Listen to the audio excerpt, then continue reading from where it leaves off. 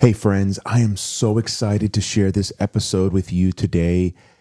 I sit down with my good friend, theologian and philosopher Phuc Luu, and we discuss the incredible Netflix series Beef. It's won all sorts of awards. It's one of the best shows I've seen in a long time. It has everything you want. Great acting, incredible action, beautiful aesthetics, wonderful dialogue, and it really gets into some deep existential realities that'll get you thinking and pondering for weeks to come. I don't want to give away too much, but in this episode, we explore everything from collective trauma. Phuc, who's written a book on an Eastern perspective on Jesus, gets into the Korean word Han and how that applies to the show. We get into psychotherapy, the process of making the unconscious conscious. We explore this idea of the model minority that gets applied to so many Asians in our country and what's problematic about that. We get into the distinction between being grasped and almost drowning in our pain as artists versus how to identify it and express it in healthy ways. And we explore so much more, from spirituality to religion to philosophy to art and everything in between. I think you're really going to enjoy this episode. It's going to give you a lot to think about. I'm a bit torn in that I think you should definitely watch the show before listening to the episode. But if you just don't have the time or you're not interested, I think you'll actually still get something out of it, even if you've never seen Beef. Clearly, there's going to be spoilers, and we mentioned that in the episode as well. Yeah, this was one of the best conversations I've had, and I'm just really excited to share it with you. So I hope that you enjoy it. Please take the time to share this episode and other episodes of Psyche Podcast with anybody that might be interested. As we mentioned in the episode, I want to encourage you to check out Phuc Luu's work and his Substack, People of the Way. For $8, you can subscribe to it, or you can subscribe to it for free. I encourage you to do the paid version because you get so much more, and it's a way to just support a local artist and public theologian.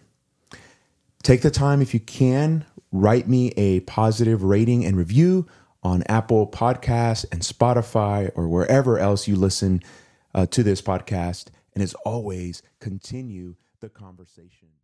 Okay, well, so Phuc, would you mind setting up this episode for us?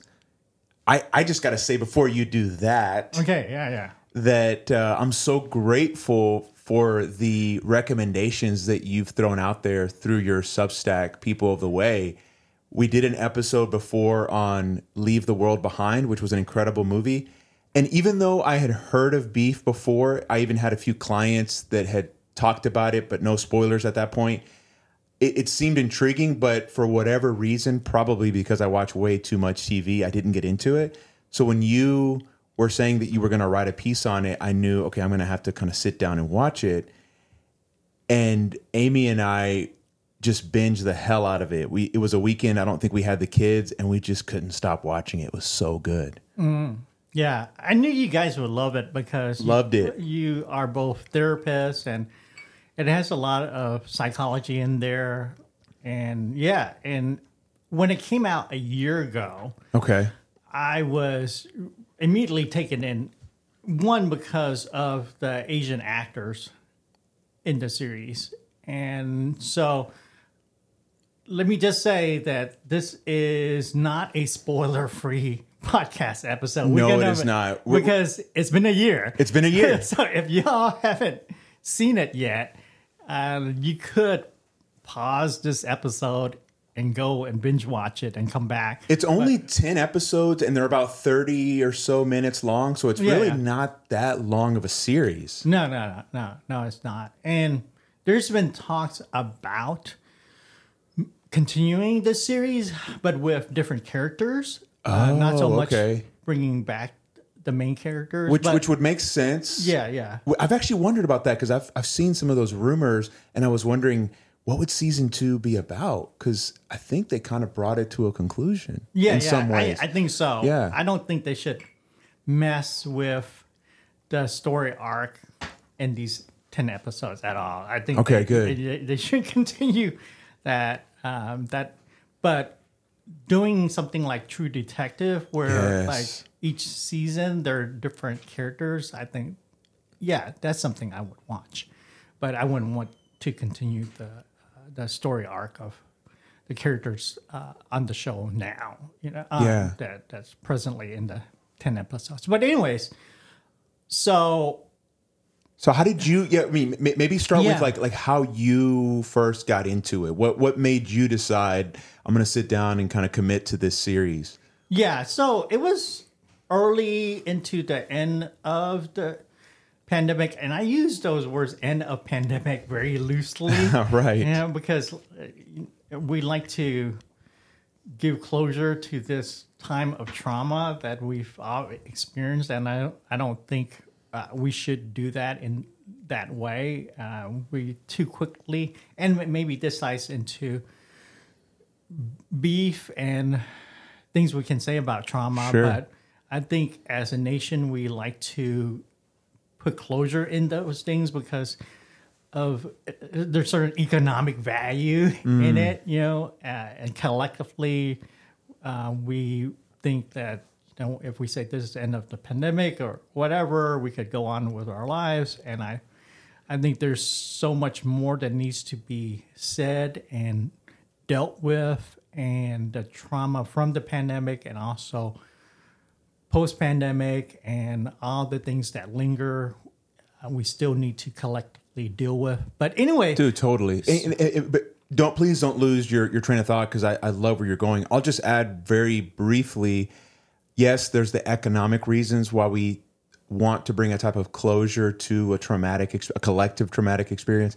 I just think too, I don't know if it's our human nature, but let's just say where we're at now as a society, I don't think we like lingering with bad feelings or negativity. yeah, we want or to a move type of on. uncertainty. Yeah, which is understandable. Yep.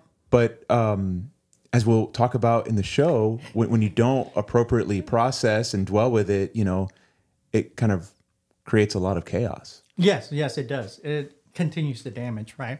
So I watched it during that time, and as some of your listeners probably know, and maybe some don't know, I have published this book called Jesus of the East, which talks about this type of collective trauma, kahan, that is evident in the Korean culture and has similarities in other cultures, the Vietnamese culture also, in which I'm from. And so that was an intriguing part too. So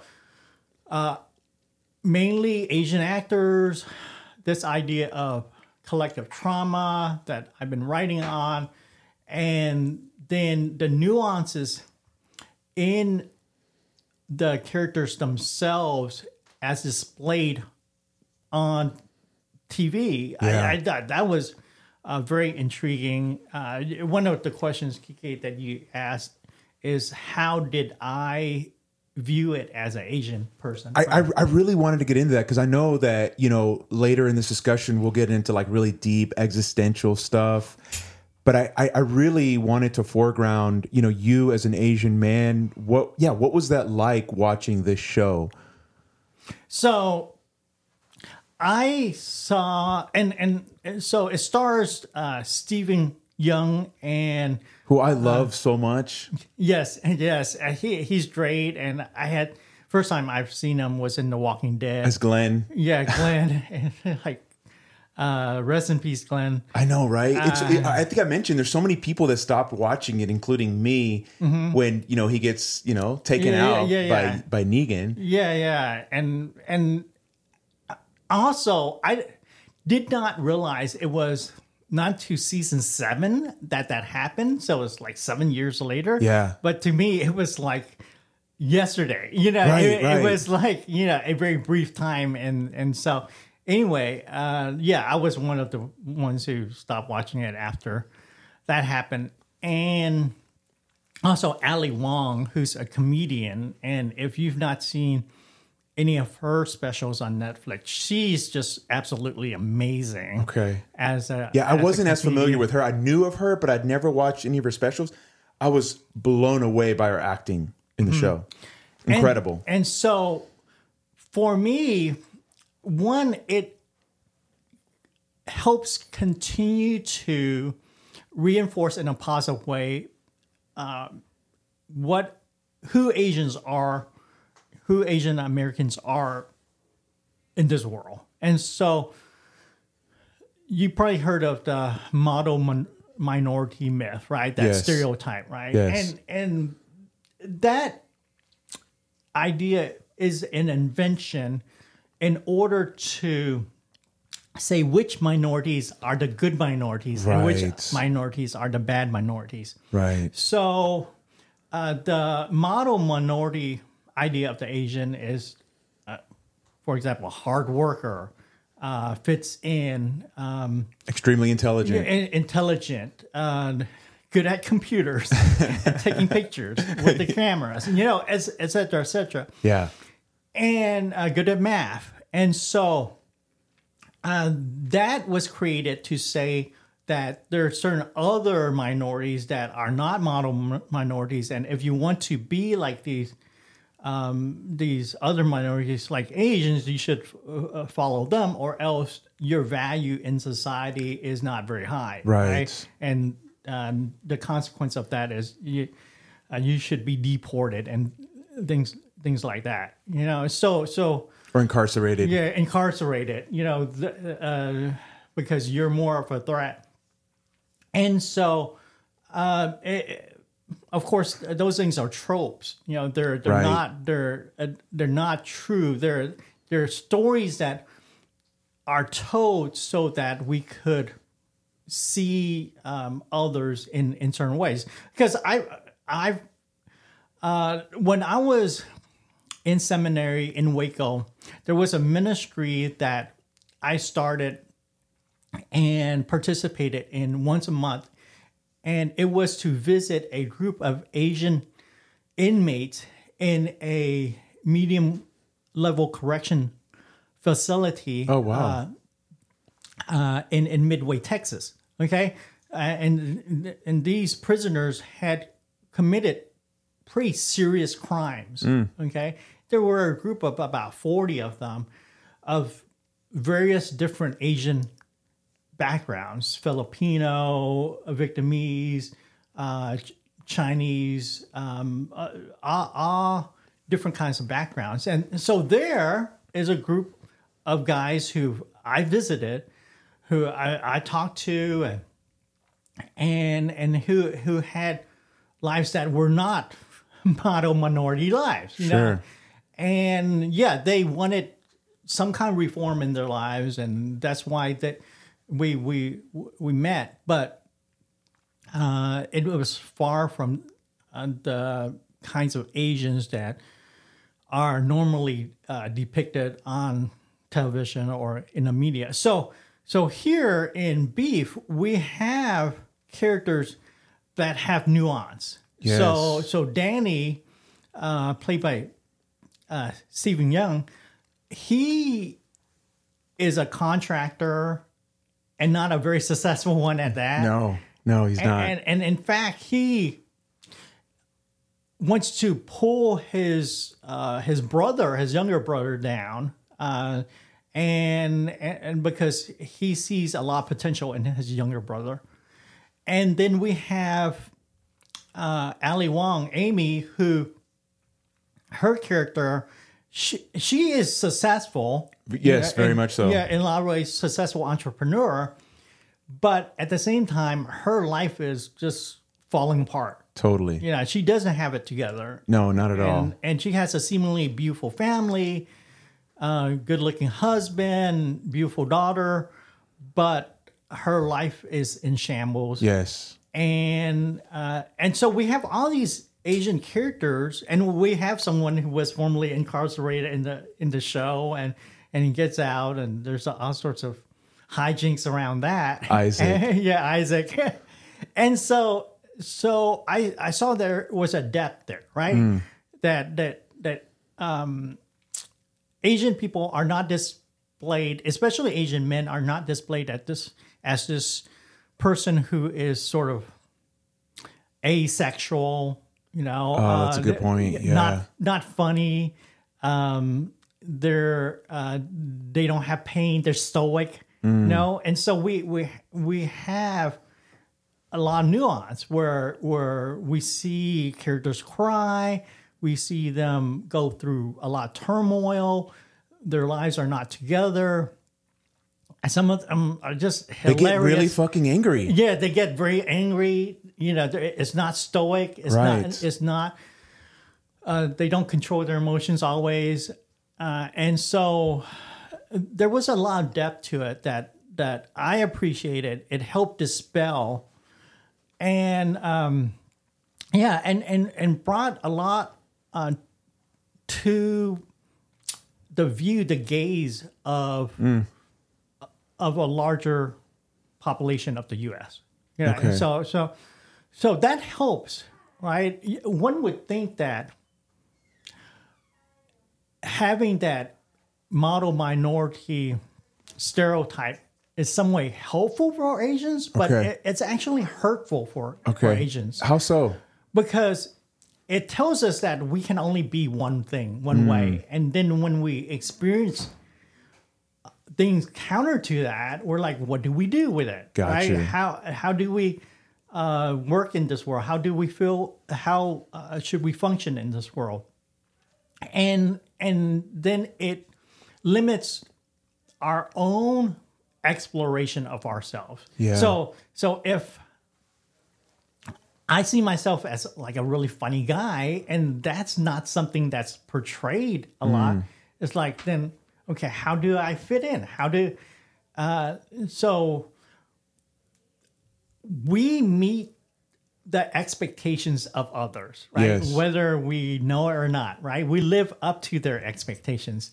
And if people only see me as one way, then I can work to live up to it. But if I'm not that, I gotta go through my life very hard on myself, Yes, right? Very yes. self-critical, right?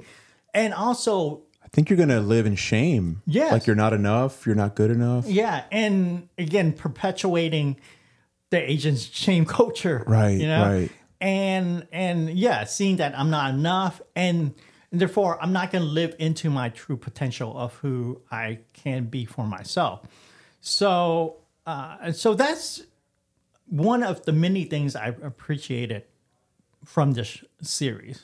So let me hear from you, Kike. Yeah. What did you take away from that? Oh my gosh. There's so much that I want to say. Would you like me to reflect on kind of your words, like in the model minority? Or No. Just the in series. beef in general? Yeah, the yeah. series. Well, what intrigued you about Yeah. it? And maybe this can be, in my response to your question, it can be a kind of an entry into the show as well. I'll say, before watching the show, one of the things that I was actually a bit anxious about, because I had this experience, I thankfully wasn't directly involved in it, but a couple cars in front of me were kind of doing this thing. And if you don't live in Houston, I don't know if this is an issue, but for us it is, where people pull guns on each other, like on the road with the whole road rage incident. So one of the things that immediately kind of sucked me into the show was it literally starts with these two people who are complete strangers. They can't even see each other's faces in the very beginning, and they're involved in this like 5 to 6 minute road rage scene, which is just intense to watch. And so right away, I was hooked into, wow, this is something that I'm currently thinking about and feeling and wrestling with, and I'm just wanting to know where it goes. Yeah. And maybe that's a way to describe the series. I mean, it starts with this road rage incident, and then throughout the 10 episodes, you see how these two characters are trying to basically blow each other's lives up because of that one incident. But to keep it there would be too simplistic. What the show does is to show that they have all this trauma and all this pain underneath that they're trying to work through. And yeah, there's just so much that I want to say about that. But that was kind of my first hook, is when you recommended Beef, I was actually sitting with just the fright of road rage in Houston, and I couldn't believe my eyes that this show was actually kind of addressing that at some level. Yeah. No, that's good. Yeah, so it starts out with the character Danny. He's at this big box store trying to return these grills, right? And These hibachi grills. Yeah, these hibachi grills, which they don't give him his refund because he can't find the receipt. Oh, yeah. And so he's already mad and rage. And so he's in the parking lot and he's pulling out and he nearly hits this white SUV driven by Amy, the other character, the other main character. And they get in it to a point where they're chasing each other on the street. Yes. And running over medians and like pulling up. Yeah, running through people's like front yards. Yeah. Flowers and bushes and things like that, and tossing their fast food junk at each other. Through the car. That's wild. Yeah. Well, and then already you see a type of class divide as well. You know, Danny's driving this kind of beat up Tacoma truck. It's an older model. She has what seems to be like a brand new Mercedes SUV. Yes. And so you see the sort of class divide. So and in that way, it reminded me also of the movie Parasite. Maybe we should do an episode on Parasite. Okay, dude, I haven't seen Parasite. So it revolves around these themes, but in terms of sort of class, struggle, and these themes of hurt and trauma and agency. And so, you bringing that up reminds me of... Okay, I'm going to have to write that one down as a potential episode. That's great. Yeah, so that's how it starts. And I would say that the anger and rage of that first scene continues like throughout the series, but then it's given depth through the stories of each of the characters and then the stories of their immediate family and their friends and so forth. Yeah, absolutely. And okay, so if we're sticking to the first episode real quick, I wanted to get your thoughts on this. So after Amy comes back from the road rage incident, she she's clearly upset. You could tell that she's really frustrated. And as she's walking into her house, right, she's met by, her very handsome husband, George, who can tell that she's upset. And he basically asks her what's wrong and then starts quickly suggesting that she go back and do her gratitude journal. It's almost like he feeds this toxic positivity into her experience. And I think she kind of goes along with it, but you can tell there's like a storm brewing inside. Yeah. Excuse me. He fails to listen to her, right? Really, he fails to listen to her. Yeah, to really acknowledge the pain that's there. And he goes quickly to the solution. Right. To cover up the hurt. And you may want to say something about that too, because we just referred to it, when I alluded to the pandemic.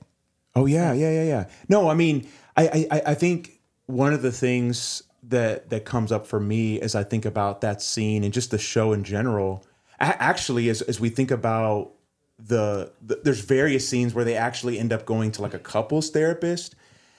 You could tell that Amy is just kind of almost giving her what she wants to hear.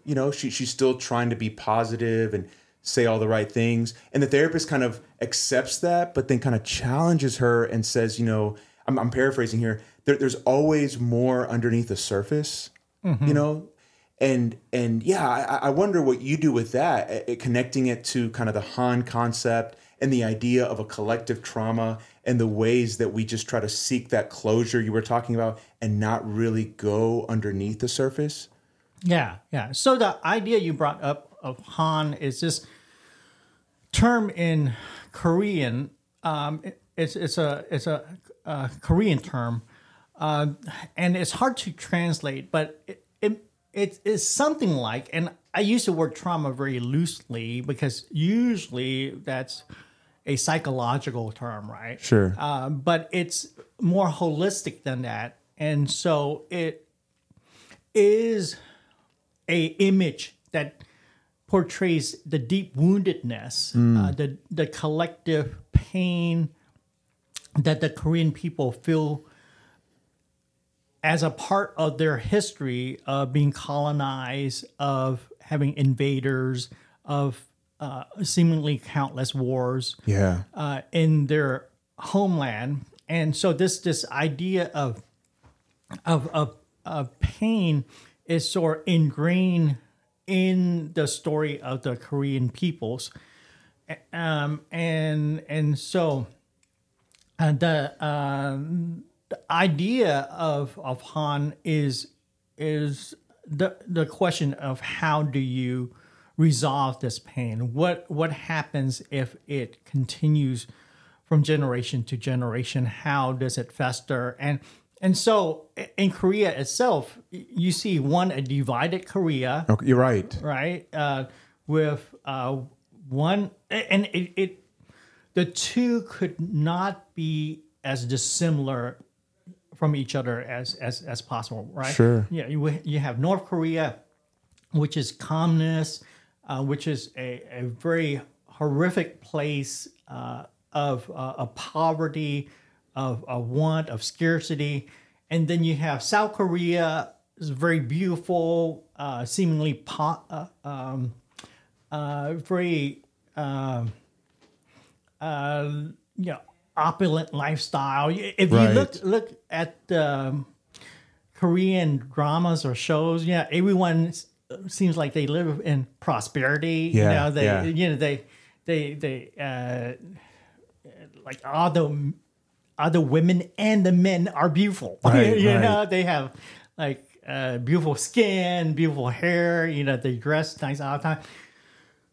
But both North and South Korea, in those manifestations, are ways in which they're trying to deal with the trauma of Han, this trauma of pain, and so that is the question of Han. How do we deal with something that has been happening to us for a long time, hurt that runs so deep that we could barely voice it, we Right. could barely articulate it, and then how does it manifest in our lives? Is it destruction, or do we cover it up with more things? And I think there's a lot of covering up in the show. And this is not a judgment on the characters, but I mean, just an observation, whether it's Amy just kind of agreeing with, let me go back to the gratitude journal, or Danny, when he comes back and kind of tells his side of things to his brother, Paul, at the pool in that scene where he's basically, I think this is a kind of a masculinity move. He's saying, there was this crazy person that was chasing me off the road, but he's wanting to portray himself as the one who actually got the better hand in that situation. And he's like, sometimes you just have to take, this is my language, like life by the balls and just push forward and be strong. And if you want to grill a steak, you grill a steak. You just do what you got to do. Mm-hmm. I think that's a way of covering up the Han, covering up that deeper traumatic pain. Yeah. And not taking some time to explore it, right? And so you invoke the idea of positivity, right? Yes. And I'm assuming that comes from the burnout society. Yeah, that you've been absolutely. reading. Yeah. You refer to a lot, and this is the idea that we try to fill our lives with these things, with these positives, so that we don't have any moment which we could sit in the emptiness and reflect on what our lives mean, and perhaps a hurt or the pain, or perhaps just existence in itself, right? Yes. And so our society becomes one that people have to do something at every moment of their lives. And that's, I couldn't agree more. And this isn't just a masculinity thing. You see this with Amy. She's somebody who just almost works herself to death. Mm-hmm. And I do think that was probably an unconscious way that she was trying to kind of paper over the trauma and the pain by reaching that financial success and security. Yeah. And she says that she does not want to do those things. She wants to spend more time with her family and the such, right? But she's giving this opportunity that's almost too good in her mind to pass up. Yeah. To be for her business to be bought by that home store. Sure. For $10 million. And but she has to the payoff, not the payoff, but the cost in that is that she has to invest 5 more years into the company. Right. And she doesn't initially want to do that, but given all the glitz and the glamour of it, she gives in. She caves into that. Sure, right? Totally. Okay, man, there's just so much that I want to talk about, but just as a quick aside, what do we think about George, her husband? Can we set him up a little bit? I know he's not a main character, but I find him a bit intriguing. So here's a thought. So when we did Leave the World Behind, we had that character Clay, okay? Okay, yeah. And it's kind of ironic that we have this character, George, who works in clay, you know? Oh, interesting. And, right, he's a sculptor. And he's also this very malleable person. Yeah. Right? He does not seem to have a character of his own. He's dominated by his mother. Yes. And he lives in the shadow of his father, who was a successful artist, creating these chairs. And now and there's nothing wrong with being a stay-at-home father. Right. Many men do it and do it well, but he does not feel fulfilled. No, he doesn't. Totally in that.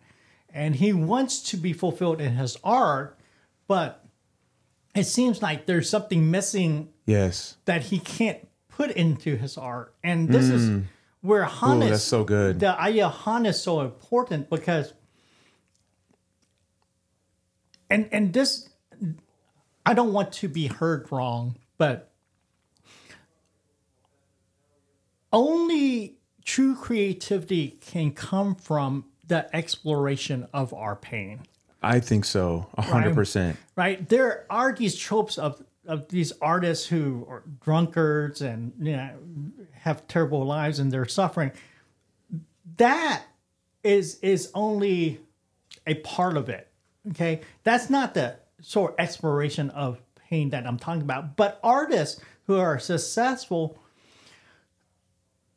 I think, have tapped into that. Okay, right. Yeah. So they at least acknowledge that, like a Jackson Pollock or Andy Warhol or any of these sort of icons of art, Jean-Michel Basquiat. And if you look at their stories, read their biographies, or watch documentaries on them, lives full of pain.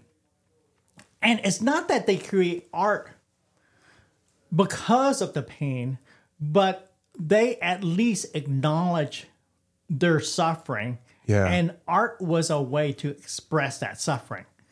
What they didn't do well is to treat the suffering. Yeah. Right? They express the suffering. Okay. And so my point is, in George, he's not even there to acknowledge the suffering and therefore not able to express the suffering. Yeah. Oh, dude. Yeah, man. I'm so glad. I hadn't thought about it that way. I couldn't agree more. Because he is missing a type of potency in his life. Yeah. And I think it's his being divorced from the negativity or the pain that you're talking about. That's so good. Yeah, and he fills it with like the gratitude journal or meditation and things like that. Sure. Again, not bad things, but not ways in which we could really sit with the hurt and be able to reflect on it properly. Right? Yes, absolutely.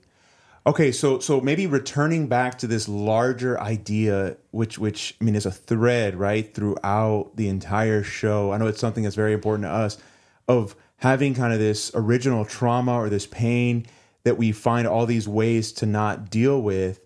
What, as an Asian man, how did you received the line. Danny said it a few times, maybe another character, I can't quite remember, that Western therapy doesn't work for Eastern minds. I was wondering if you could maybe unpack what was meant by that, just how you kind of think about that. Yeah, so that was towards the end, and I think that's when they become frustrated in trying to work through their trauma in certain ways, and so I what is Western therapy? What's Eastern therapy? If we look at it on a sort of superficial level, sure. What Danny said, I'm not 100% clear, what the meaning is, right? Yeah. Western therapy, perhaps sort of the talk therapy that they're talking about, and Eastern therapy, I don't know, yoga, meditation. Sure. And the Eastern mind, I'm not sure what that's about. I do think though that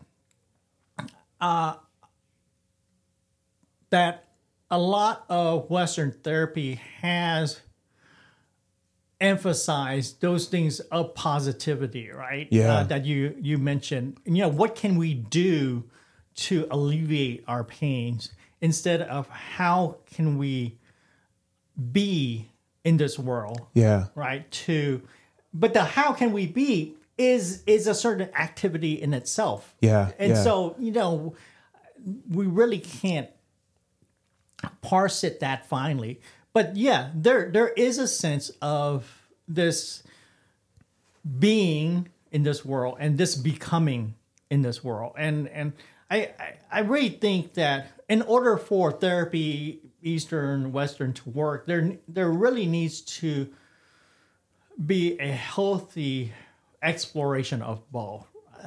There needs to be sufficient. These are ways in which to be in this world. Yeah. And also these are ways in which to become in this world. Okay. Right? Okay. And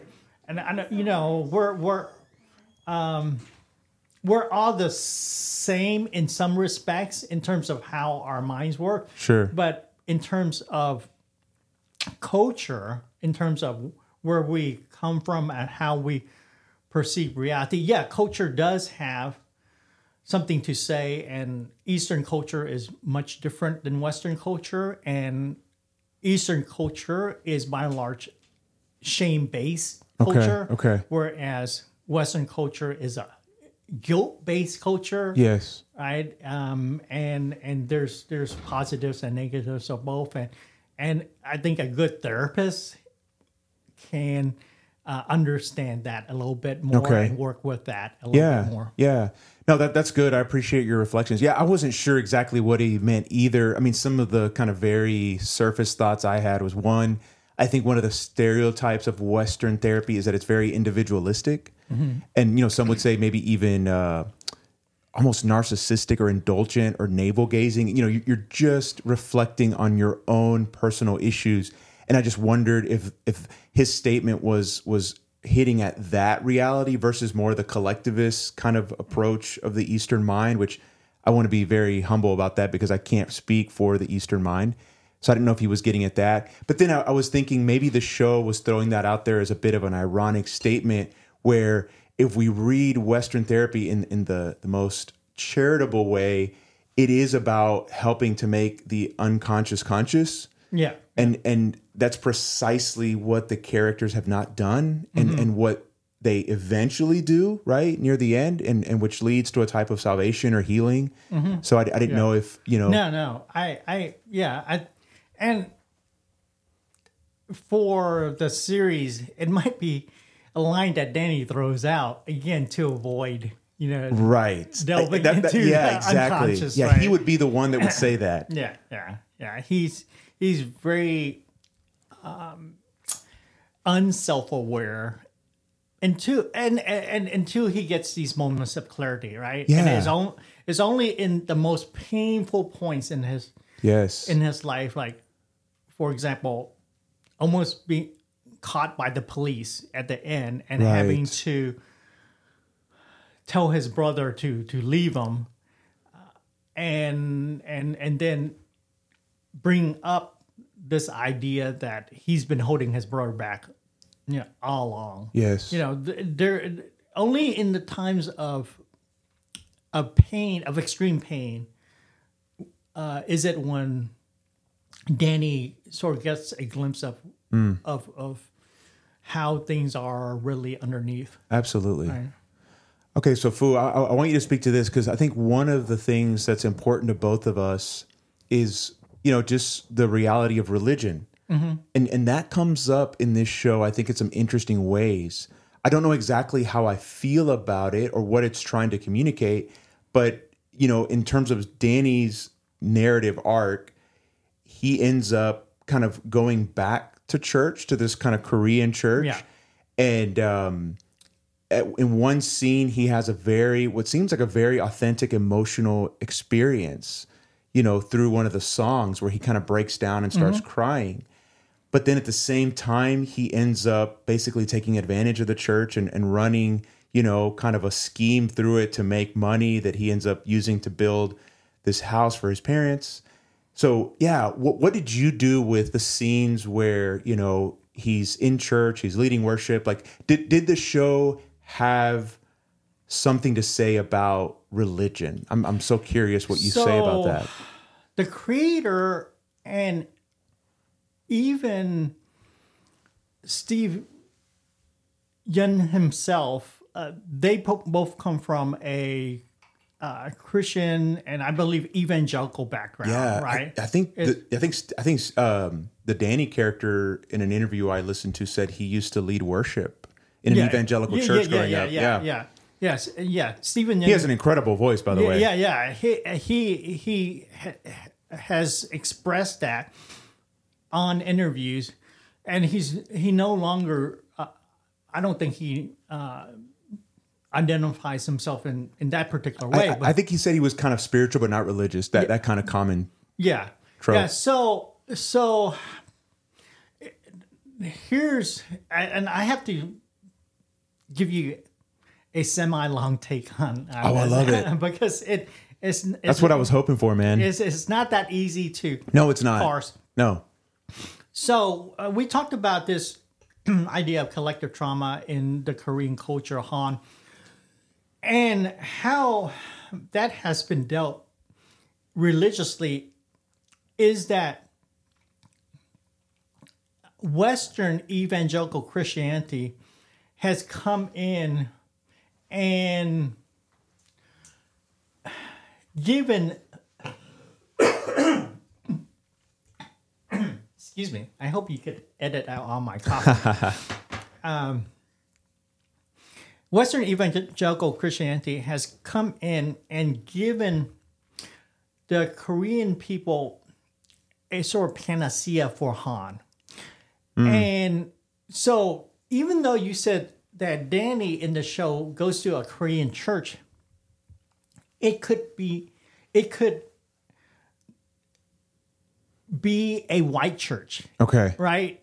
Because there is nothing other than Korean people being in that church that makes it Korean. Right. Because they sing the same song. Absolutely. As if you went to an evangelical church that's predominantly white. Right. Here in Houston or anywhere. Totally. Right? That's a good point. There's nothing particularly Korean about that church. And in the same way, many expressions of religion, of Christianity in the Korean culture are white expressions of Christianity, Western expressions of Christianity. And this is the real frustrating thing. When I was doing my dissertation work, and I had several conversations with a brilliant Korean theologian, Andrew Sung Park, about this idea of Han. And he actually came from Korea and had his family suffered a lot of trauma there. The idea of Han and the healing of Han is not a predominant expression of Korean Christian worship there in that country. Again, it's the sort of Western view of the gospel. Got you. Where people need salvation because they are sinners and the sin is original. It's that guilt model. Yeah, it is the guilt model again. So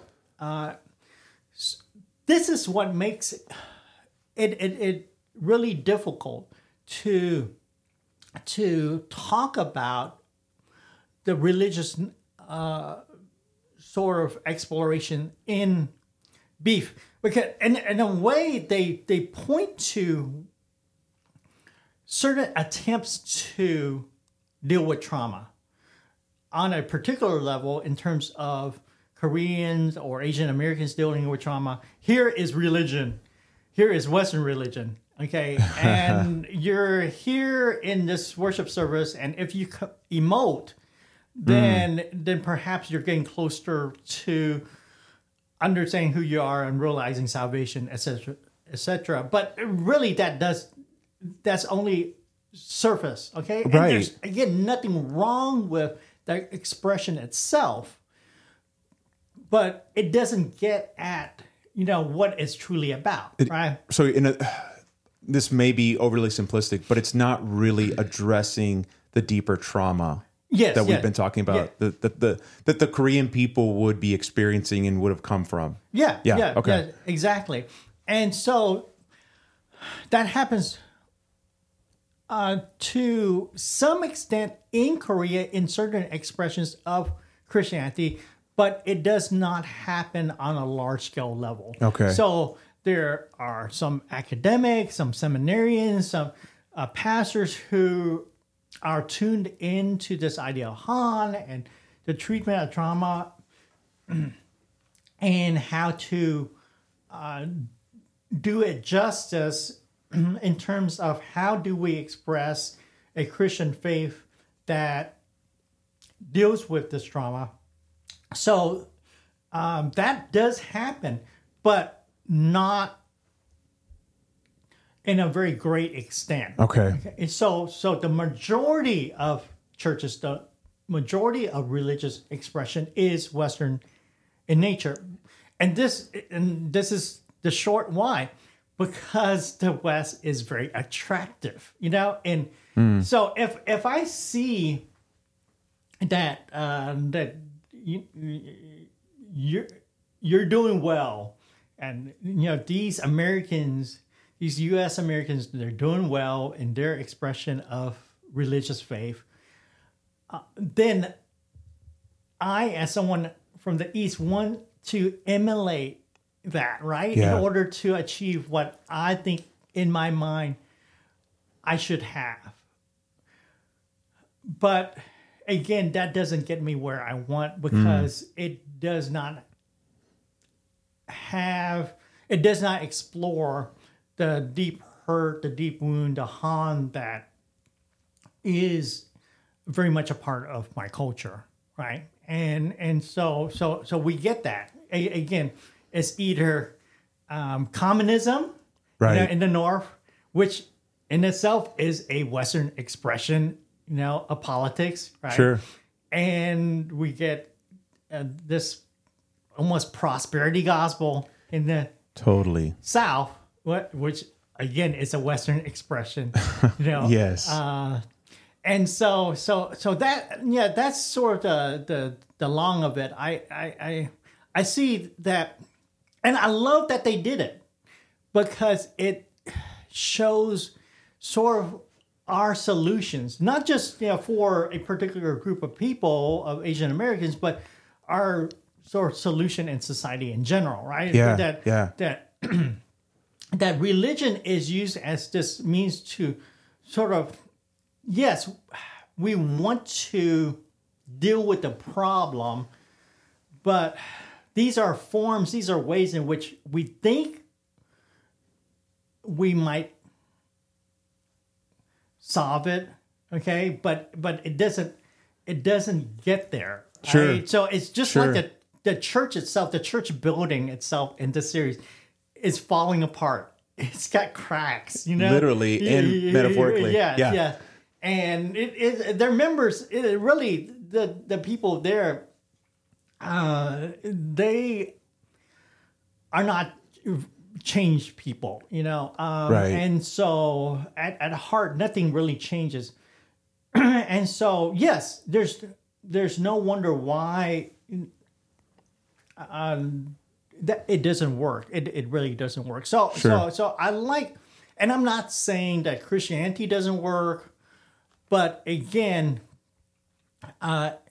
certain expressions have failed to get at the heart of what it's about. So, okay, I want to, in some ways, just pause for a second to just kind of throw out this possibility that I want us to maybe come back to at the end, if we can remember. It would be interesting to maybe explore what and maybe we just stick with Christianity and a church service because that's what comes up in the show. I'd be curious to hear from you.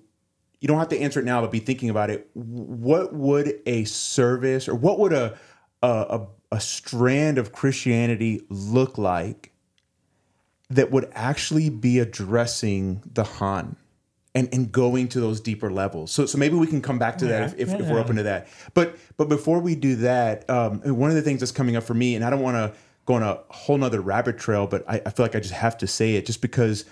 And I might have texted you guys this morning in our Diamond Dog group. I'm kind of wanting to go back and kind of read and think through this model of therapy that I really utilize on a daily basis called solution-focused therapy. And the only thing I'll say is a lot of the figures in that movement will say, as humans, we are just inevitably drawn to finding solutions. The problem is that a lot of our solutions don't really solve the problem or make things worse. Yeah. So I think about that as a way to maybe make sense of the show too. Danny and Amy and every other character, they're not just sitting with themselves. They're always trying to feel better or to find some kind of solution. The problem is their solutions aren't working and they're not truly addressing the real problem. Yeah. No, that's good. So, in my mind, the function of church is a place to deal with collective trauma. So, if you go back historically to the Christian narratives, the early Christian narratives, we find in what we call the Gospels in the New Testament, you have a band of people who centered their lives around this person named Jesus, who their leader was crucified. Okay, so there you have this image of a traumatic experience. Yeah. And then their lives after that was full of persecution. They had splintered off from this main Jewish movement, and so they were seen as this new religion in Rome, and therefore persecuted for that. So, again, a group of people who already from the start were hurting, were disenfranchised, were the so-called sinners of society, and then their leader being crucified, them having to live through that trauma, and then living through the trauma of persecution. So when they gathered, their services were to have some kind of collective healing for themselves. And they did that by helping each other out, by feeding those who were widows, giving to the poor, pooling their money together and distributing it to each other, like real. Going back to your example in seminary, visiting the prisoner. Yeah, yes, exactly. All those things that Jesus said that we should be doing, right? And that's how they did it. Now, fast forward 2,000 years later, our congregations are not places where, for the most part, where the traumatized gather and are treated for their wounds. They're places of worship where there's nice songs, there's a collection plate, there's activities, there's youth groups, and et cetera, programs. Right. But the idea of bringing people in, treating them like a hospital treats people, listening, being present, finding resources for them, and then attending to, yeah, listening, caring. yeah, attending to their needs, and then letting them go, and not keeping them as prisoners. Right. Yeah. That was the original. Like, and I always say, and I've always found this to be true, that the church should not be for the church. Yeah. Right. The church is the only organization where its members do work not for themselves. That should be what the church, is about. But unfortunately, it is not. A lot of churches belong to large denominations. Those denominations are ways in which to organize groups of people and Right. manage money. And that's basically it. Yeah, I don't want to totally. be too cynical about it, but the idea of we're not here for ourselves, we're here to tend to others. I wonder where that is on the mission statement of any I don't churches. think it's there. Yeah. So if you go on any church website, you click on the About Us, and it has a statement of what we believe, right? Other things that we believe, and maybe there's something there about the healing of the wounds of others, but I don't know. Okay, I don't know. Yeah. So that's where the point is, and that is why I think a lot of young people have left churches, but have formed collective groups that do those things that the church should do. Right. Right. Yeah. Get Right. together, listen to the needs of others, be attentive to them, do what they need to do in their communities, so on and so forth. And so, yeah. And then those things, those organizations, those groups, then they find the solutions in different ways. Yeah. So, yeah, going back to your point, yeah, the things, the problems of this world and the solutions that the church and many churches give are a mismatch, right? If you ask any of your friends, like, what are your concerns? Well, I'm concerned about my family. I'm concerned about my neighborhood. I'm concerned about what's going on in this world. If my children can read books, whatever, Right, can have a library that has. Okay, and then you ask people in church, what are your concerns? In this church. Well, we need to paint our building. We need, There's a mismatch for sure. Yes. There could be hundreds of problems and solutions within that organization that they see is important, but another 100 different problems that people have in our neighborhood and community that like, where do the two really meet? Sure. I think that's my point. Yeah. Well, okay, so just as a quick kind of statement too, I mean, this literally happened earlier this morning. I mean, I have to be careful with like specific details of this person, but I'll say it very broadly. I just saw a new client today, and part of his desire to enter the therapy journey is to kind of navigate an exit out of Christianity.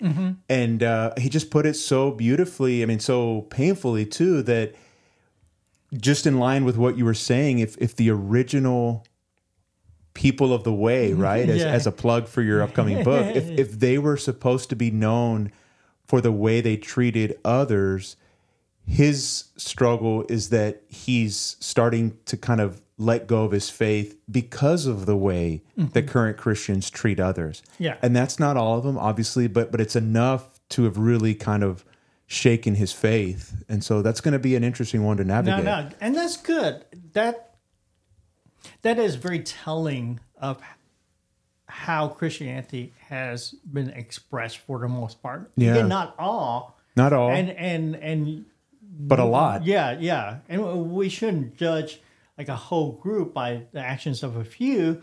But I mean, it is enough for him to experience that, that is a lot. Yeah, right? That is too much. And so I wonder again, what is it that Christianity is propagating over and over again that it takes away from the true narrative and true call. The reason why I've not given up that nomenclature of being called Christian is to mess with people, right? Because I think that the Christian faith, Christianity, does not have to live within the dictates of any one organization or any belief system. And that if I say Christianity should look like this, this, and this, I have a right to do so.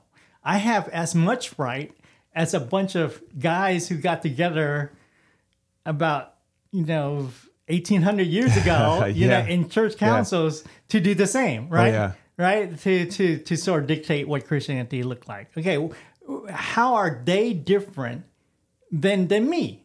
Yeah. Right? So I still keep with that, even though the ways in which I express the Christian faith might be very different from the majority of how people express it. I still want to say certain things about it so I could sort of mess with the idea that Christianity was like one thing. It's not. Yeah. It's not. I remember, going back to my own seminary days, I can't remember who said it. It was a book that we read on the origins of Christianity, kind of early strands of the Christian faith. And one author said something to the effect of, Christianity has always been irreducibly complex. Yeah.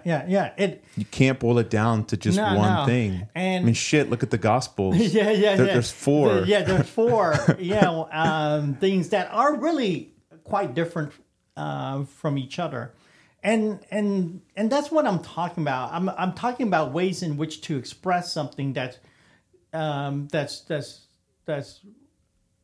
be different, and we don't have to. It's okay, and it's okay to throw away a lot of it. But certain aspects and ideas, and I'm not apologetic for Christianity. It's like if it fails, it fails. Like good, okay. Just like the whole democratic system, okay. Right. That democracy has been this experiment, okay.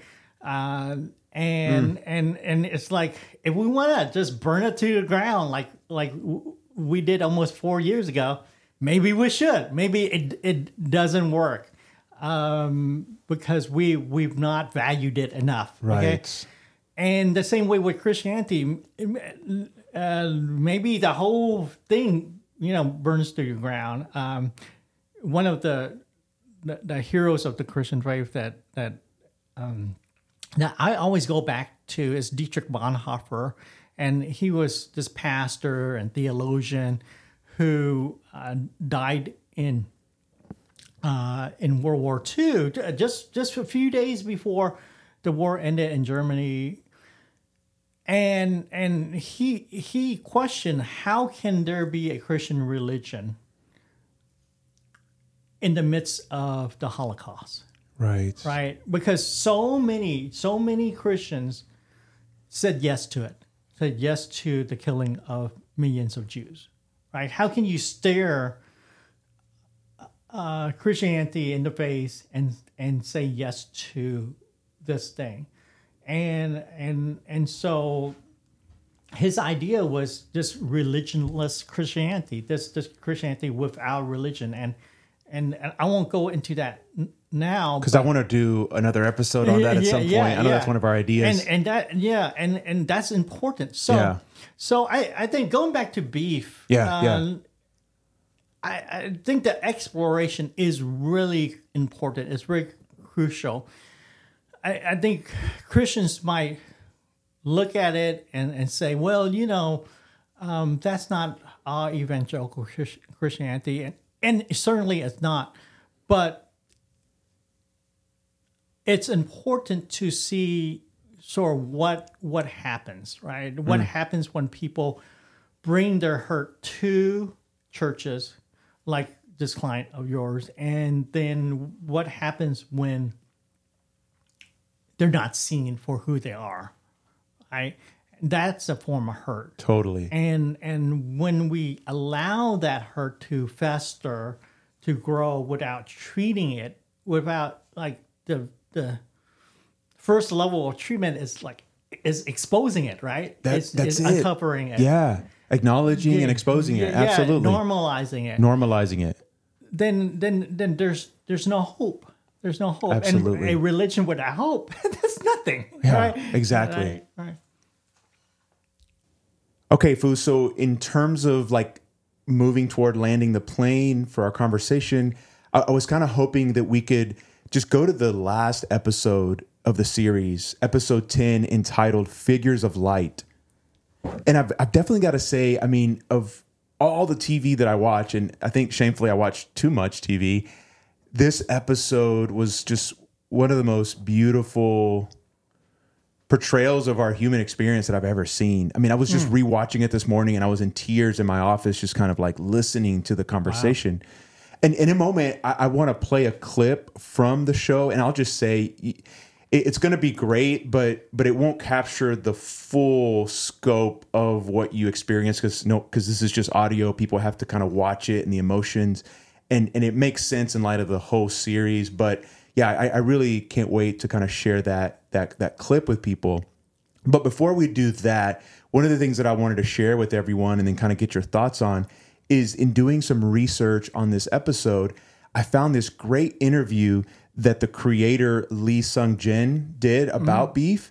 And he basically explained the title of each episode, because each episode has, whether it's a literary allusion or something philosophical, has a type of quote from someone pretty significant.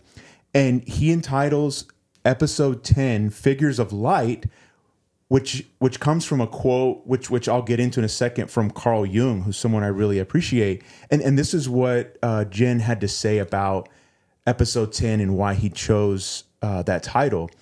This was the very first quote as I was developing the show. This is from Carl Jung. One does not become enlightened by imagining figures of light, but by making the darkness conscious. That is truly the North Star of beef. You have two people who have suppressed a lot of their shadows, and in excavating them, hopefully they're going to reach a higher place. David's painting with that quote is very lovely and moving for me. What do you make of that? Does that connect with you? I mean, is that kind of how you understood like the trajectory of the show, the idea of not just focusing on figures of light, but making the darkness conscious? Do you think that resonates with you, Phu? Yeah. So in the show, a lot of the characters, their pain, their trauma, their harm is covered, right? It's in the darkness. And they're sort of groping around in this darkness, trying to figure things out. And if you want to contrast it to the light, the light is sort of that positivity, the image that they think could help them out the darkness, but maybe it's the Western gospel. Yeah. So one, the Western gospel, gratitude journal. Danny always thinking, okay, if I can make enough money, quickly, if I could get my parents back here, that I could deal with the shame of their failure in some way. Sure. If I could get my brother to join me in my job, in my contracting job. So they have all these visions and images about how they want their lives to be, but that is not really the starting point, or at least that should not be the starting point when they are this person who is injured. They're like these injured animals. Absolutely. Right? Yes. And their wounds need to be treated, right? Yes. But they keep on licking their wounds, right? Yes. Coming back instead of dealing with them in a way that brings about healing. So, they're in this this place where I think a lot of times they're afraid of the darkness. Oh, absolutely. So, Amy, she has this vision of this sort of witch type woman. Yeah. Right? And I don't know, you're talking about Jung and archetypes. I don't know what you made of it, but I actually was wrestling with it. I was hoping you could kind of shed some insight. I was hoping you were. We're two Spider-Men like pointing at each other. So I saw that figure as the shame that she could not accept about herself. So that figure comes up when she sees her father, who in one point in his life cheats on her mother and brings a woman home. And Amy sees this because she plays skipping hooky. school. Yeah, plays hooky. Even does some she shoplifting, I think. And she's buying clothes for college because she's wanting to get away. Yes. And so she hides in the bushes because she hears her father come home early, and he brings home this white woman, and there's this image of this woman changing into this witch character and hushing and looking at Amy as a child in the bushes and hushing her, right? And then that character comes back in a scene before when she's having this anonymous sexual affair, intercourse with random stranger with a much older white male. And in a random hotel room. In the dark. In the dark. Yeah, they don't even see each other's faces. So it's a random hookup, and then you see this character. So Amy turns into this character, and again, I think it's about this shame. It's about not being able to accept that she turned into the woman who cheats. She turns into the woman maybe that she hates. Right. Maybe she doesn't blame her father. Maybe she blames the other woman, but evidently she takes that image. Okay. Or maybe she hates that other woman, but she takes that image and puts it on herself, right? Yes. Well, and then there's that scene. Okay, I hope I'm remembering this. I just saw this a couple days ago, where again, I think it's in episode 8 where they have the flashbacks, and she's even, this is even before she's in high school and sees her father with the other woman. I think she steals some candy or some snacks, and she's not supposed to. And then she sees the witch in her bedroom, and she's like, "Are you going to tell my parents?" And I can't remember exactly what the witch says, but it's something to the effect of, I'm not going to tell anybody. And I interpret that as you're going to have to live with this in yourself and keep it as a type of secret. Yes, yes. And that's the energy that I sort of represent, right? Which is being flooded with the shame and the secrecy and not talking about it, not letting it out. Yeah, I think I have the quote there. It's in episode 10. Amy says, "I don't want anyone to see who I really am." Yes. Was that? I think so. Yeah. Yeah. And maybe there's another quote with the witch that I may have written down or may not. Did you see it? Yes, right here. So the witch says, "I can't tell anyone your secrets because no one would love you." Yes. That's again. it. Yeah. That's again. Yeah. So there's this fear. If someone really knew who I was, right? If I went to the darkness, right, and showed people that, no one would really love me. Gotcha. And I, yes, it is in those places where we should be doing the work, right? We should be sitting with ourselves Yeah. and not this sort of vision where we think we can escape it, Yeah. right? Yeah. That does not bring the healing that we want. Yeah. So, See, this is where, and I want to be careful because I definitely don't, I know it's stereotypical, and I don't want to just say it is only an Asian thing, because from my own like Hispanic upbringing, being kind of this family-oriented collectivist kind of culture and society, I think it's the same thing. This is where I was wondering, was the show trying to say something with the line, Western therapy doesn't work with the Eastern mind, in that stereotypically in Western approaches, it is about discovering the family secrets and finally figuring out a way to bring them out so that you can experience the release of that. Where maybe stereotypically, whether it's Asian or Latino cultures, for sure, not everyone, but there can be this type of stereotype maybe where it's kept within the family. yeah, you don't want to bring shame on You don't want to bring shame into the family. Yeah. So you don't want to expose those secrets. So in a lot of ways, the shame-based culture has positives and, of course, the negatives. Of course. Yeah, the positive is that we can do something with shame, right? And so we can make if we did something bad, we could do better, okay? And it helps motivate people to do things better with their lives, okay? Yeah. To say, I'm not a victim, I can dig myself out of this, okay? Yeah. However, shame provides very little intimacy. You know,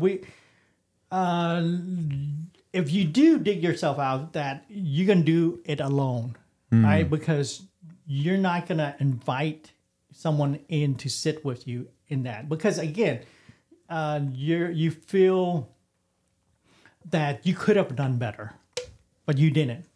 You don't want to let other people know that, right? And so there's a lot of isolation. There's a lot of loneliness, and especially among men. Yes. Who don't often share about this, but also women. This idea that, yes, I did something wrong, I brought shame upon myself, and now I have to deal with it for the rest of my life and alone, because I'm not going to share it with my other male friends. That's very damning. Yes. You know, I see this with males who have been sexually abused as children. Yes. You know, there's so much shame, and it's so hard to kind of talk about. Yeah.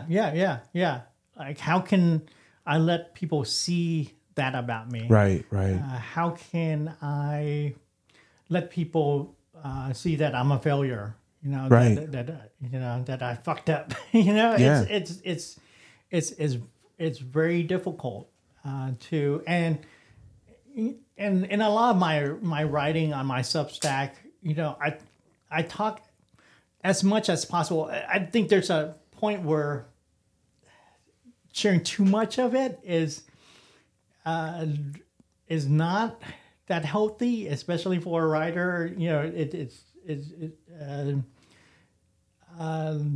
I think brings up a lot of excuses that a person can have, but I try to have a balance where I talk about my own failures in my life, what I could have done better, and also my own history in my family of the things that they did or did not do in their lives, and I do that not to. And here's why I'm very careful at it, because I don't want to bring too much attention and say this is about me, because I want, when I write, I want to help the reader. I don't want to make it about myself all the time. But if I could bring some connection about my life for the reader, that's when I want to do it. Dude, totally. And so I think that's my encouragement, that if anyone is experiencing this shame, they should not be doing it alone. Right. That the best thing is to find some kind of mentorship, some kind of community, some kind of connection. Yeah, 100%. Because we've all of us have experienced things that we've done in our lives that we're not proud of, or that we would be ashamed to talk about. But this is not to say we share everything about who we are. Yeah. There's things that we should keep to ourselves, but we don't have to do that alone. And in private. Right. And we can be on a journey with someone with it and connect. I love that. Yeah. I love that.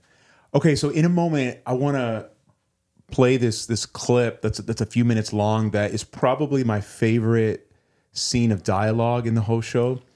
But before that, let me just spend a moment setting up the scene and setting up the last episode. So in the penultimate episode, everything kind of comes to a head. I mean, there's so many details that we can't get into for the sake of time, but basically, if the show starts with a road rage incident, in some ways it ends with one too.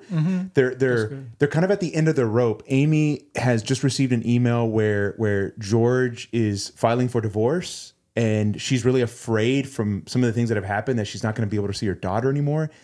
Danny, at the time, believes that his brother has been shot to death, and so he's beside himself because, you know, he has this really unhealthy, enmeshed relationship with him. So if his brother's dead, who is he in the world?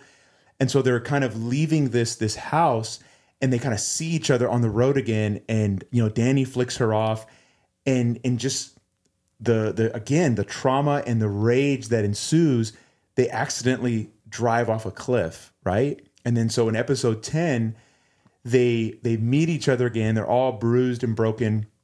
And halfway through the episode, they're looking for food because they're starving, and they decide to eat what they think are elderberries, I think. Yeah. And it just turns out to be some kind of poisonous plant. And they have this interesting, I don't know how to say it, like almost like a psychedelic trip. Mm-hmm. And the show does this amazing job of suggesting that somehow through this experience, they kind of fuse together in their consciousness. And for a moment, they're like one person. But then what happens is Amy becomes Danny, and then Danny becomes Amy, and they finally are able to see each other's perspective, which for me was an incredible moment of empathy, which, for God's sake, is what we need in our world today. Yes. So let me go ahead and play the clip, and then we can kind of unpack it. Yo, by the way, what's up with your tattoo? This is number 22. Right, why 22? Did you know Joseph Heller titled his book Catch 18, but his editor arbitrarily changed it to Catch 22? No. Well, for as long as I can remember, that's what being alive has felt like. Can't have form without space. Can't experience light without dark. We're stuck. Yeah, and any time you try to hold on to one thing, slips away. describe this feeling inside of me, but I think that's it. Catch 22. Right? It's like a void. But not. It's like empty, but solid. Yes, that's right, Daniel. Empty but solid. Right under the surface. You think other people feel this way? I know George doesn't. I hope June never does. Oh no. Maybe we're not normal. Maybe we're too fucked up. Or maybe normal people are just delusional, fucked up people. Either way. That's why I don't believe in God. What do you mean? Why would a God make it like this? Well, if God is everything, then we're God. That means God is just like us. Maybe that's why everything is the way it is. God's just trying not to feel alone in nothingness. You have never talked to anybody like this before. Me neither. I think we're dying. I think so too.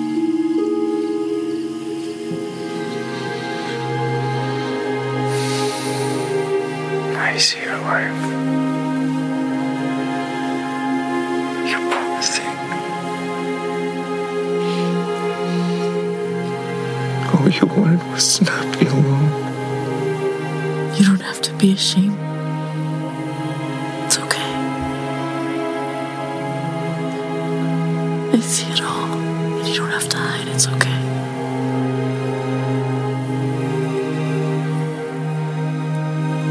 Wow.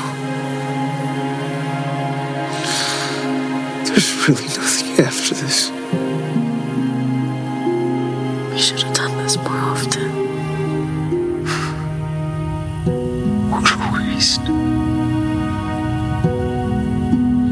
At least we did it once. Yeah.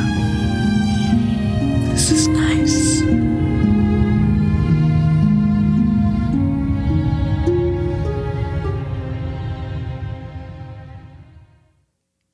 Dude, Yeah. that is, again, like I was almost in tears, like the hairs in the back of my neck were starting to kind of go up. That's just that line of "you poor thing." All you wanted was to not feel alone. Man, that gets me every time. Yeah. So what do you make of that scene? Awesome. Yeah. So it's not until the end of their arc that Danny and Amy they have this realization, right? Yeah. And they really come to terms with who they are. You know, this void, this space. You know, and they're able to embrace that and see that in each other. You know, that each of us live in that void and that space, right? Yeah. And we have that sinking feeling of emptiness, and that's the hurt, that's the wound, and for some of us, it does not have to be a real hurt or real wound, but it can just be this emptiness, right? Yeah. And not being able to come to grips with that, right? Because Dude. our society has always filled that fucking emptiness. You got to shove Yeah. something in that, Yeah, right? yeah. In order to be something in this world. Totally. And I wish everyone, like you said, could experience that together. You know,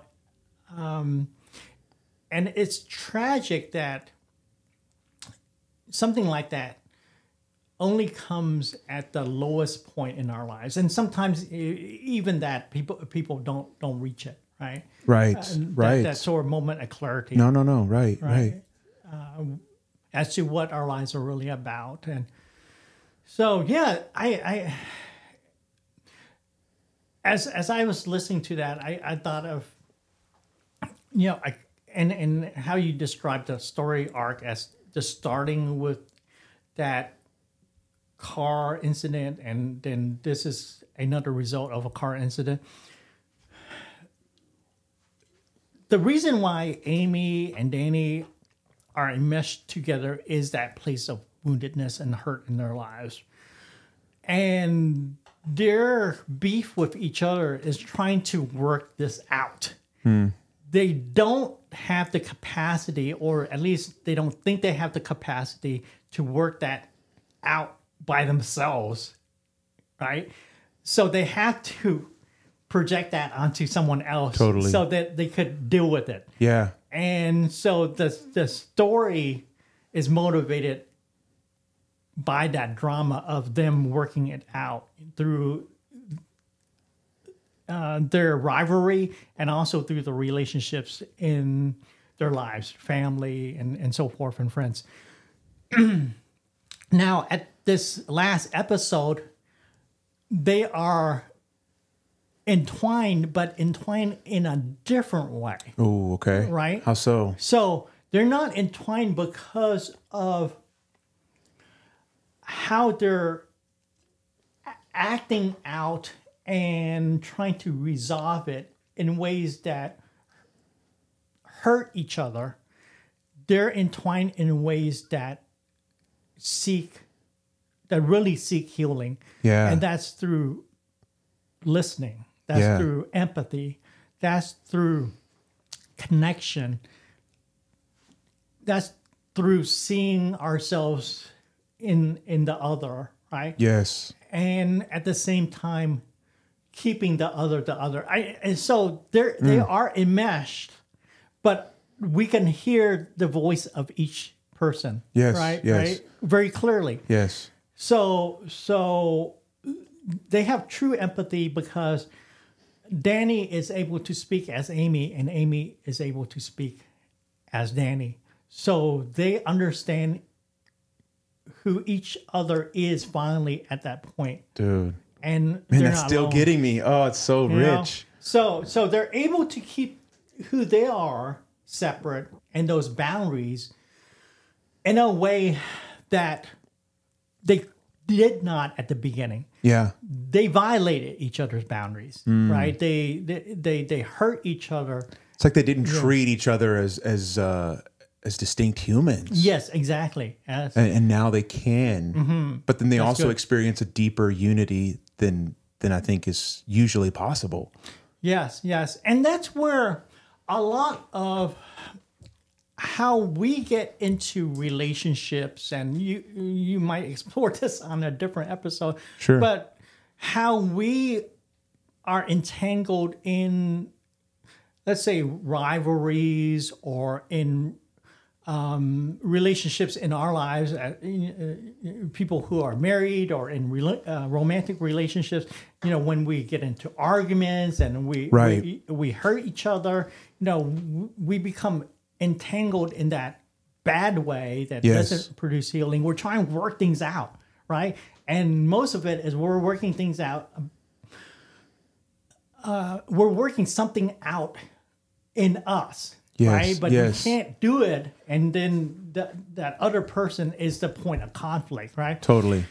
And so we experience that on a personal level, in our relationships, in our friendships. Then we experience that on a collective level, a national level, where U.S. America is falling apart right now. Yeah, and seriously. Our divisions and our rivalries.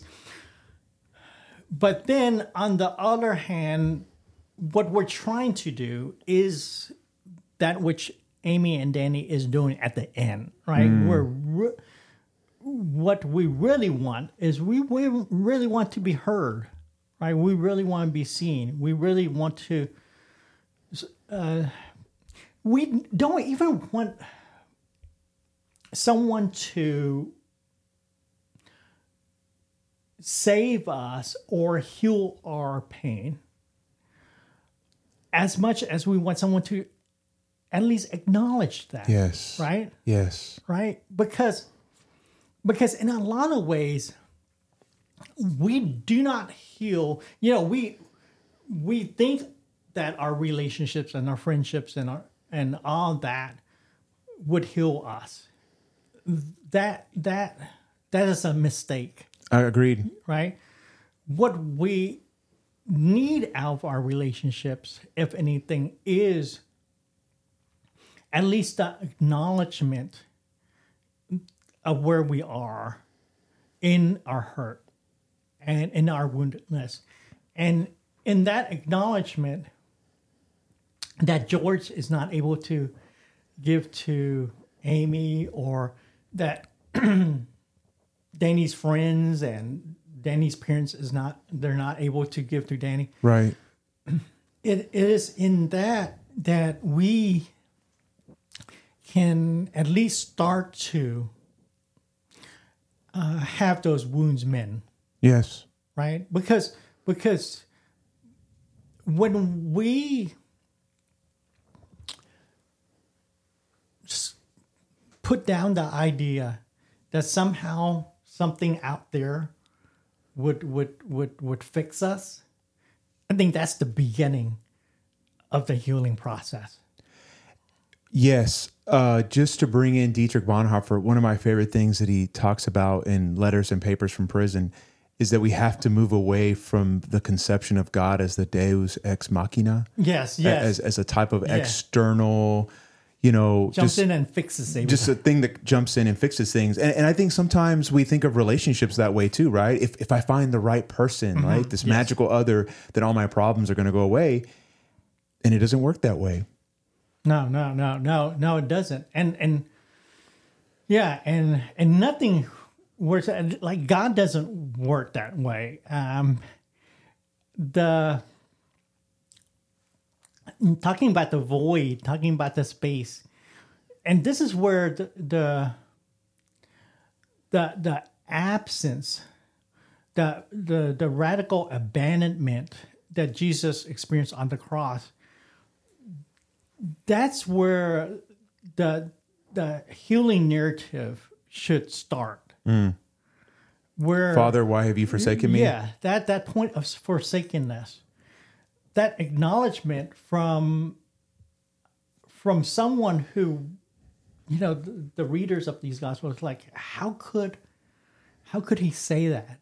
Yeah. How could he say that? When we start there and see that that's the point of radical darkness, then can we allow the light to come in? Yeah. If we can't even start there, I think it's hard to see that hope. Yeah. So, okay, I want to maybe bring in a couple things as we come to a close together. Like, actually, just building on our previous conversation with Leave the World Behind, we were talking about, in terms of this image of a Venn diagram, what could be the overlapping thing that, even if we think about it in a societal way or politically, what could be the thing that kind of unites us? What I got out of this scene, which I think even connects with what you were saying about Jesus and being abandoned, we could look at it religiously, or if we just looked at it maybe existentially, what they're ultimately describing is the human condition, is the human plight. We live in a type of catch-22, right, which is a type of paradox or contradiction that cannot be resolved. And I think about, I know our friend Rudy is big into Eric Fromm. He talks about humans as freaks of nature. And then there's this great, he was an anthropologist, Ernest Becker.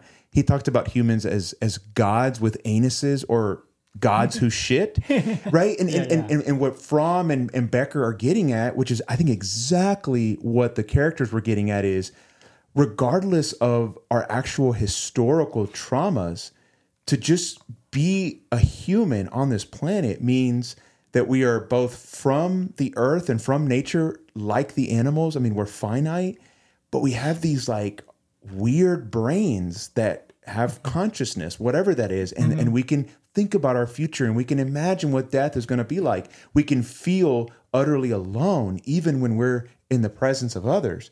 I don't think the other animals necessarily feel that. And so I wonder if that sort of existential human catch-22 could be a type of thing that actually brings us together.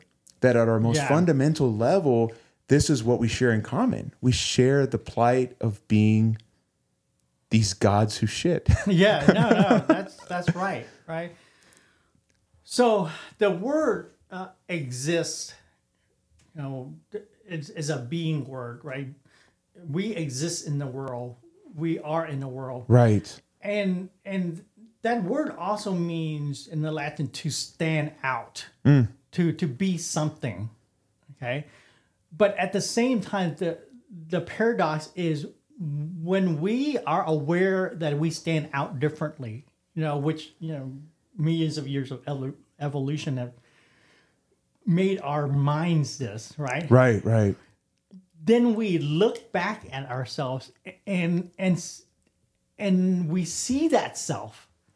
And if we see ourself, okay, that means we see the chasm between each other. Yes. Right? That's the void. That's the chasm. Like, if I'm aware of myself, that must mean that I exist in this place uniquely. And the question has to be, is there any hope for me to cross that chasm into your existence? Yeah. Or is it we just exist as these deities all alone? Yeah. Right? Yeah. Right? Descartes had his own solution to that, and all he could do is just sort of turn to the self. Right. And modern philosophy is all about this turn to the self. But if we're only there, then there's no hope for any of us. There's no hope to cross into the other and acknowledging the other, and then like at the end of that clip to have that kind of radical empathy. Yes. And so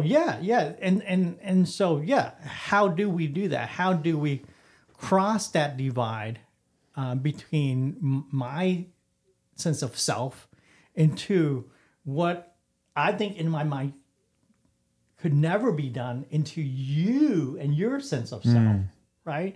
And that's the void. That's powerful. That we're faced with each day, because we might wake up each morning with a partner in our beds, but in a lot of ways we wake up to just ourselves, right? Yes. And we carry out our days just with ourselves and in ourselves. Most of the other animals, I don't think are, even the ones that might be aware of that, let's say dolphins, whales, maybe, yeah. But they're always freaking together, right? Yes, right. They're always so linked. Some of the higher primates? Yeah. Higher primates, elephants, they have this sense of being together. Yes. That because our sense of radical awareness, in order to do what we want to do as humans in this world, have transcended.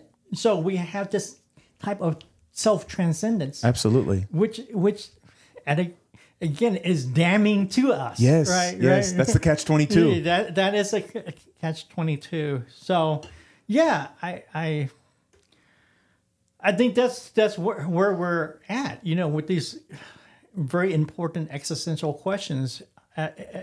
One road leads to destruction, cars going down this cliff, Yes. and being at each other's throats, and another leads to wholeness and healing. And yes. Where do we go? Yeah. Maybe one of the last things I want to say, and then you can kind of finish off, is there's so many different ways that you could interpret this show, this incredible show. this may seem a little bit simplistic in light of all the deep shit we've been getting into, but I know when my wife and I kind of finished the last episode, one of the first things she said was just, wow, what a powerful portrayal of how depression can manifest itself in a person's life that doesn't look like the stereotypical tropes of not being able to leave your bed or just, having no energy at all, which are actual symptoms of depression. But I thought that could be one lens to kind of understand the show is, depression can take a variety of different forms, and it's important to kind of know that. So I just wanted to kind of throw that out there as an interesting kind of tidbit. Yeah. So what about you, Phuc? Is there anything else that you would want to end on before we kind of end the episode together? Yeah. Something that maybe we haven't explored that's important to you? No, I think we covered a lot of it. I want to just go back to these ideas of woundedness and how we form relationships around them. I think that should give us reason to be more aware of our relationships, the people in our lives, our bosses, our co-workers, our friends, our spouses.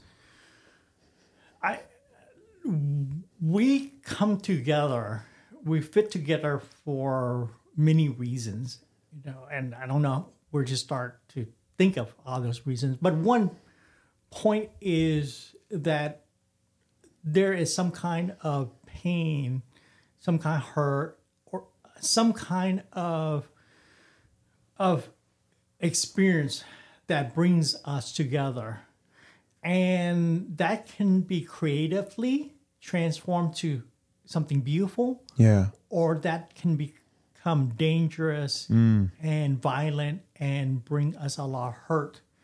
And if this show doesn't do anything, I think it should let us be aware or remind us to be aware of whenever we're in traffic and we get cut off and we want to honk and roll down windows and yell, like, what's that all about? What's that all about? Yeah. What about them that triggered something in us so deeply that we would want to do that, even to the risk of getting maybe shot. Absolutely. Absolutely. Yeah, and that's a real thing in Houston. Sure. Right. That I wrote about. Yeah.